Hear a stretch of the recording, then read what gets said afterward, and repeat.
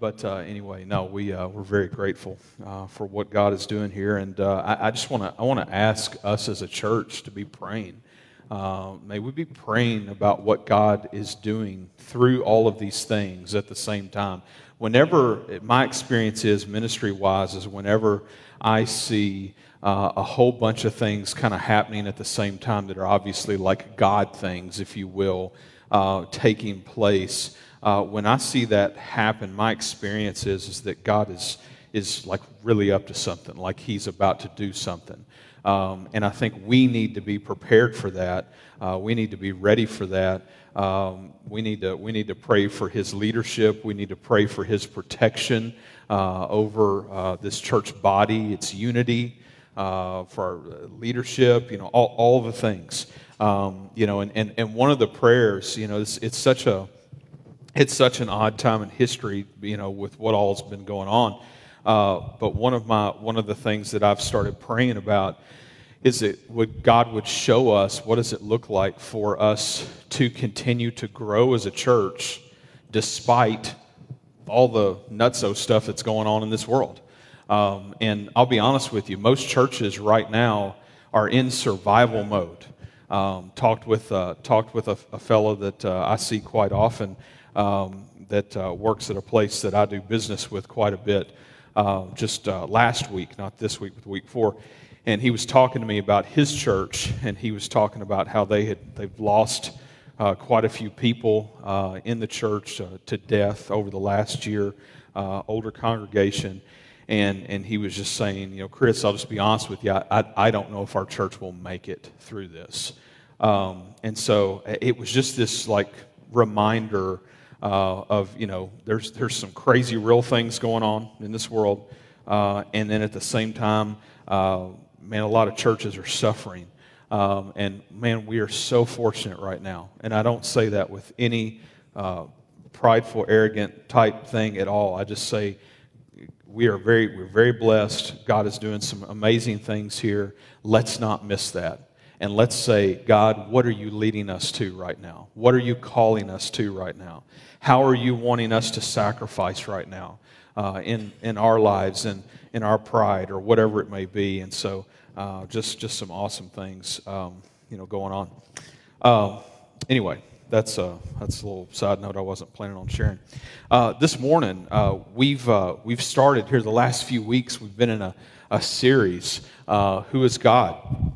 And I'll be honest with you, kind of haphazardly, fell into this. Wasn't sure what I was going to teach starting in the new year. And as a pastor, you're always, trying to figure out, teaching calendars and all this kind of stuff. And, what do we need? What does our church body need? And that kind of thing.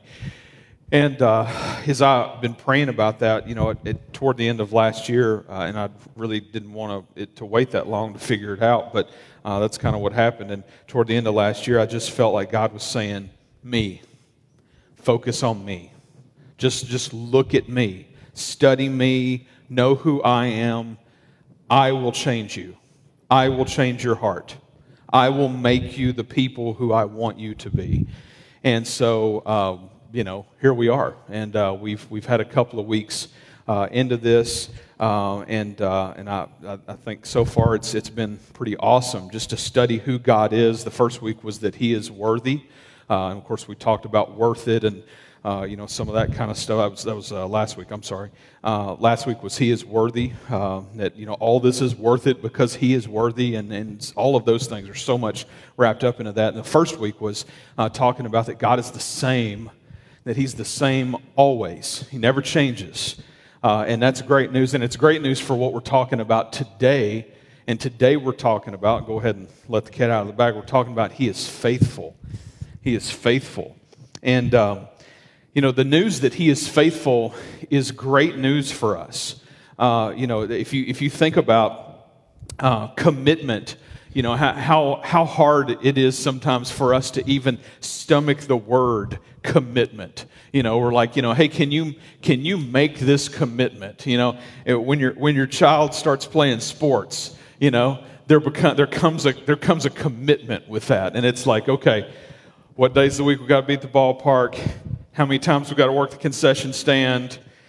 how much are all these uniforms and equipment going to cost us? All these things. I get to watch a lot of this with the baseball team here.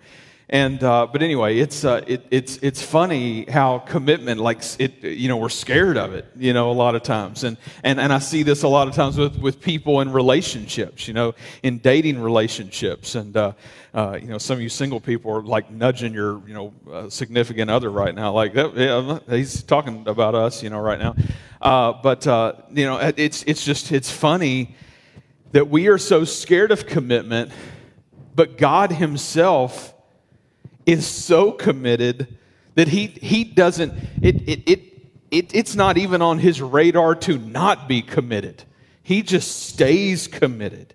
I think that's huge news for us today. In fact, I'm going to share several scriptures. I'm also going to throw for folks around the computers back there, they're about to hate me. I've had like this passage of scripture in the back of my head, and just while we were singing, I was just like, I'm supposed to talk about that. I'm supposed to teach about that today, and that you guys don't have that, so I'm sorry. It's Genesis 22 if you want to get it ready. And that doesn't happen very often. But in the thought of commitment, I have scripture like this, and we'll share this one. 2 Timothy 2:13. 2 Timothy 2:13, and it says, if we are faithless, He remains faithful. If we are faithless, He remains faithful. And it goes on, it says, for He cannot deny Himself. If we are faithless, He remains faithful, for He cannot deny Himself. I mean, how big is that for us today? That even when we are completely, off the tracks, God is always on them. I mean, it doesn't matter, and I think this should be groundbreaking news for some believers who are still operating under some form of legalistic something that you learned along the way, maybe from a church or a pastor or somebody that taught you, or whatever. And I'm sure they meant well, but along the way, there's been a lot of people getting taught that God, who God is based on who you are. And that's not true. God is not going to change based on who we are. He is always who He is. He doesn't love us more because we do more good things, or we go to church more, or whatever. And we've talked about this a ton at 24, but maybe you're new to being around here and hanging out with us and you've not heard that before. But I'm just here to tell you that God hates that type of theology. It is false gospel theology that is this try to scare us into being good Christians, and that's not who God is. You see what that says? If we are faithless, He remains faithful. For He cannot deny Himself. He's already loved us as much as He could possibly ever love us. He sent Jesus to die on our behalf. It's amazing. Now comes this scripture that I think I'm supposed to share with you. If you've got a Bible, go ahead and get that out and go to Genesis 22. If you don't have a Bible, our ushers have Bibles. They'll be glad to bring you one. Just throw your hand up if you need one, and when you are done with it, return it to the top of the bookcase. Just lay it on top of the bookcases on your way out this morning. Genesis 22, the passage that I was not planning on preaching this morning. And I don't know, well, I do know why, but in a way said sometimes don't know why the Lord lays certain things on your heart to just oh yeah, you should share that or whatever, and I'm going to share this. And this is a story about Abraham and his son Isaac. And Abraham was just one of these guys that loved the Lord, was following God. God was doing amazing things. They didn't have children. They prayed for children. God gave him a son, a one son kind of thing, right? And then comes this moment right here. Genesis 22, verse 1. Let's just read it together. It says, After these things, God tested Abraham and said to him, Abraham, and he said, here I am. He said, take your son, your only son Isaac, whom you love, and go to the land of Moriah and offer him there as a burnt offering on one of the mountains of which I shall tell you. Let's stop. God tells Abraham, Abraham, buddy, oh faithful one, who loves me so much, who I gave you a son after you prayed so long to have a child. I want you to take him and I want you to offer him as a sacrifice. Get ready and go. That's crazy, right? Like we read that and we go, that's insane. Why in the world would God want him to kill his own son? You just got to follow along. You got to keep going. Verse 3, it says, so Abraham rose early in the morning, saddled his donkey, and took 2 of his young men with him and his son Isaac. And he cut the wood for the burnt offering and arose and went to the place of which God had told him. On the 3rd day, Abraham lifted his eyes and saw the place from afar. Then Abraham said to the young men, stay here with the donkey. I and the boy will go over there and worship and come again to you. He's not letting the cat out of the bag of like what they're really doing there. Verse 6, it goes on, it says, Abraham took the wood of the burnt offering and laid it on Isaac his son, and he took his hand, the fire and the knife, so they went both of them together. And Isaac said to him, Father, Abraham, my father. And he said, here I am, my son. He said, behold the fire and the wood, but where is the lamb for a burnt offering?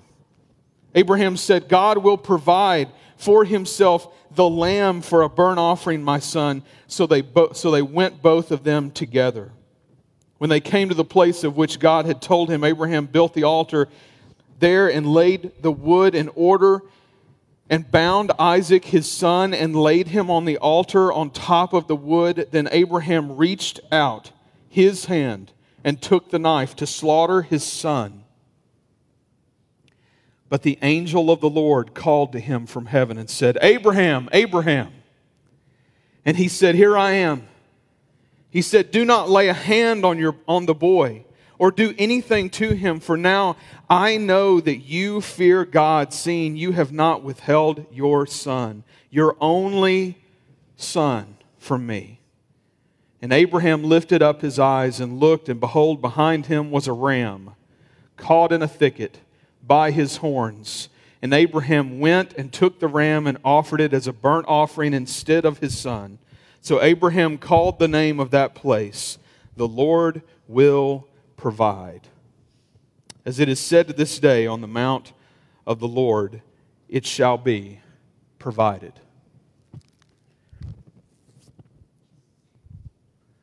I think that many days of our lives we question God's commitment to us. I don't think we mean to. I think we haphazardly do it because we're sinful people. You know, and we just, along the way, we just end up doubting things that we shouldn't doubt. You know, God has made so many promises through all of His Scriptures. And here you have a situation where God calls this guy to do something that's absolutely insane. Go kill your kid. And Abraham is like, okay, I guess we'll get the wood together. Guess we'll get the fire together. Guess we'll go to where He's told me to go and do this. And obviously, God doesn't usually call us to do things like that. In fact, He never calls us to do things quite like that. And He wasn't going to allow Abraham to do that. He wanted to see Abraham's faithfulness. The bigger thing here is not Abraham's faithfulness, but God's faithfulness. God is faithful. He cares for us. He loves us. He provides for us. And sometimes, you know what? He calls us to do things that we absolutely do not want to do. He absolutely calls us to go straight into a fire, to straight into something in life that you may be going, well, I can't do that. That's against, this or that or whatever that I'm about, and we're all about a lot of things about ourselves, right? And sometimes God just wants to see our faithfulness. I got to tell you, 16, 17 years ago, when God began to call us to plant a church, that scared me to death. I mean, I had faith that the Lord was calling us to do it and it was going to be fine, but at the same time, I was scared to death. I think back on those moments, and I think, I remember it was really more of like the beginning of it. It was like the idea of it just sounded so crazy, And I remember I guess it was a good thing, but at the time I was like, unfortunately, I had shared this information with this guy who helped guys plant churches and came alongside of them to do that. And I had told, this guy's name was Wayne, I had told Wayne about this. And as I told Wayne about this, he comes back to me and he's like, well, what's this going to look like? What's going to be like? What do you think God's leading you to do? And I share all this information with him that I just, kind of like, whatever was on my heart or in my head or something. And he said, okay, well, when are you going to start? And at the time I was a youth pastor, and I said, I'm guessing probably a few years from now or something, And he was like, a few years? I was like, well, yeah, a few years. We got some things to figure out and get together, and it sounds like there's a lot of work ahead of us to start doing some of those things. And he was like, no. I was like, no? And he's like, no. You need to do this now. And I was like, but there's a lot of planning and stuff. He's like, no. The Lord will figure that stuff out. You need to do this now. And he held my feet to the fire. And I needed my feet to be held to the fire, to go and do what God had put in front of me to do. And I'm grateful that God put him in my life to encourage me to do that. God's faithfulness continues in so many ways. Another passage that I want to share with you, 1 Corinthians. I think it's 2 Corinthians chapter 10. I think I gave them 1 Corinthians. I know I gave you guys the wrong passage, by the way. Because nothing can be simple, right? Oh, maybe I'm wrong. Nope, it's 1 Corinthians. 1 Corinthians 10. On your toes today. Going to get back in the building. Everything's going to be all slick. I'm going to have our junk together. Giving y'all wrong passages. The Lord's like, nope, you're not teaching on that today. You're going to teach on this. So, there you go. I know you do. I love it. Thank you. 1 Corinthians 10, and it says this in verse 12. It says, therefore, let anyone who thinks that he stands take heed lest he fall. Man, that's a word. Verse 13, it goes on. It says, no temptation has overtaken you that is not common to man. God is faithful, and he will not let you be tempted beyond your ability, but within the temptation, he will also provide the way of escape that you may be able to endure it.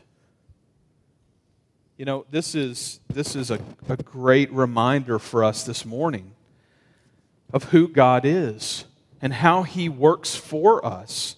Is so amazing. That even in our temptation, he is still faithful to being there, and not just being there, but Scripture, this word that we just read, teaches us that he will always give us a way out. We always have the ability to say no. Jesus coming and dying on the cross wasn't just for us to get some good fire insurance, okay? That was about healing us from the things of this world, including our sin. God wants to fight that sin in our life. He doesn't want us just to give up and go, well, I'm just going to, Yes, we may always have a tendency toward certain sins, absolutely. But let me tell you what, He is about giving us a way out. He is about allowing us to be free from that sin. We are no longer slaves to it. 2 Thessalonians 3 says this. In verse 1, it says, finally, brothers, pray for us that the word of the Lord may speed ahead and be honored as happened among you, and that we may be delivered from wicked and evil men, for not all have faith. Verse 3, check this out. But the Lord is faithful. He will establish you and guard you against the evil one. We don't have to be afraid. We don't have to be afraid, especially of Satan, especially of demons, especially of those things. We don't have to be afraid. God has control over them. He will protect us from them. You go back and you think about what happened when God called Abraham to sacrifice his son. And what did Isaac say? Isaac looked to his dad and he said, Dad, where's the lamb? Where's the lamb? He assumed that there was going to be a lamb that they were going to sacrifice to go have this sacrifice. Little did he know that on that day, he was going to be the lamb. Isn't it amazing how God intertwines Scripture for us to understand the greater purpose of all the things that are the narrative of God, the story of God, that it is all about Jesus, who would be the lamb. Isaac that day wasn't going to sacrifice any offerings. God didn't want Isaac to die. He wanted us to ask the question that Isaac asked, where is the lamb? 1 John 1 says this, but if we walk in the light, as He is in the light, we have fellowship with one another, and the blood of Jesus, His Son, cleanses us from all sin. There's the lamb. Philippians 1:6, and I am sure of this, that He who began a good work in you will bring it to completion at the day of Jesus Christ. You see, we may not always understand how God is being faithful. Maybe you're in a season right now where it feels like God's left you. If you are not right now, maybe you have been there before. I know I have. But Scripture shows us that He will never leave us. He will never forsake us. We can trust in Him. Genesis 28:15 says this. It says, behold, I am with you, and will keep you wherever you go, and will bring you back to this land. For I will not leave you until I have done what I have promised you. I encourage you to do something this week. I encourage you to take some time to seek out promises of God. Some of the promises of God that He has made through His Scriptures. And study on those. You will see His faithfulness. We see His faithfulness all through Scripture. Moments like He was with Joshua in Deuteronomy 31:6, where it says, be strong and courageous, do not fear or be in dread of them, for it is the Lord your God who goes with you. He will not leave you or forsake you. That's our God. Jesus in John 5:24 says, truly, truly, I say to you, whoever hears my word and believes Him who sent me has eternal life. He does not come into judgment, but has passed from death to life. Jesus has come. He's the Lamb. And there it is, the ultimate showing of God's commitment to us is the cross and an empty tomb. He never fails. He never forgets. He never misses the appointment. He's always there. He's always true. His promises are always sure. He is always faithful. Let's pray. God, I pray that your faithfulness would challenge us in our faithfulness. Not in a guilty way, but God, in a thankful way. God, I pray that we as your people, Lord, would trust in you for all things at all times, no matter what happens. No matter how crazy this life gets, God, I pray that we would know that you are always there, that you are always providing, that you are always taking care of every single little thing, but Lord, especially the big things. God, especially when you call us to do something crazy, Lord, I pray that we would trust in you to be who you are and be faithful. God, we are reminded that even when we are faithless, you are faithful because you cannot deny yourself. And Lord, I pray today, Lord, that would charge our worship of you. God, that would lead us to a place, Lord, even this morning and this week, Lord, as we go, Lord, that you would use us to make you known, to make you famous.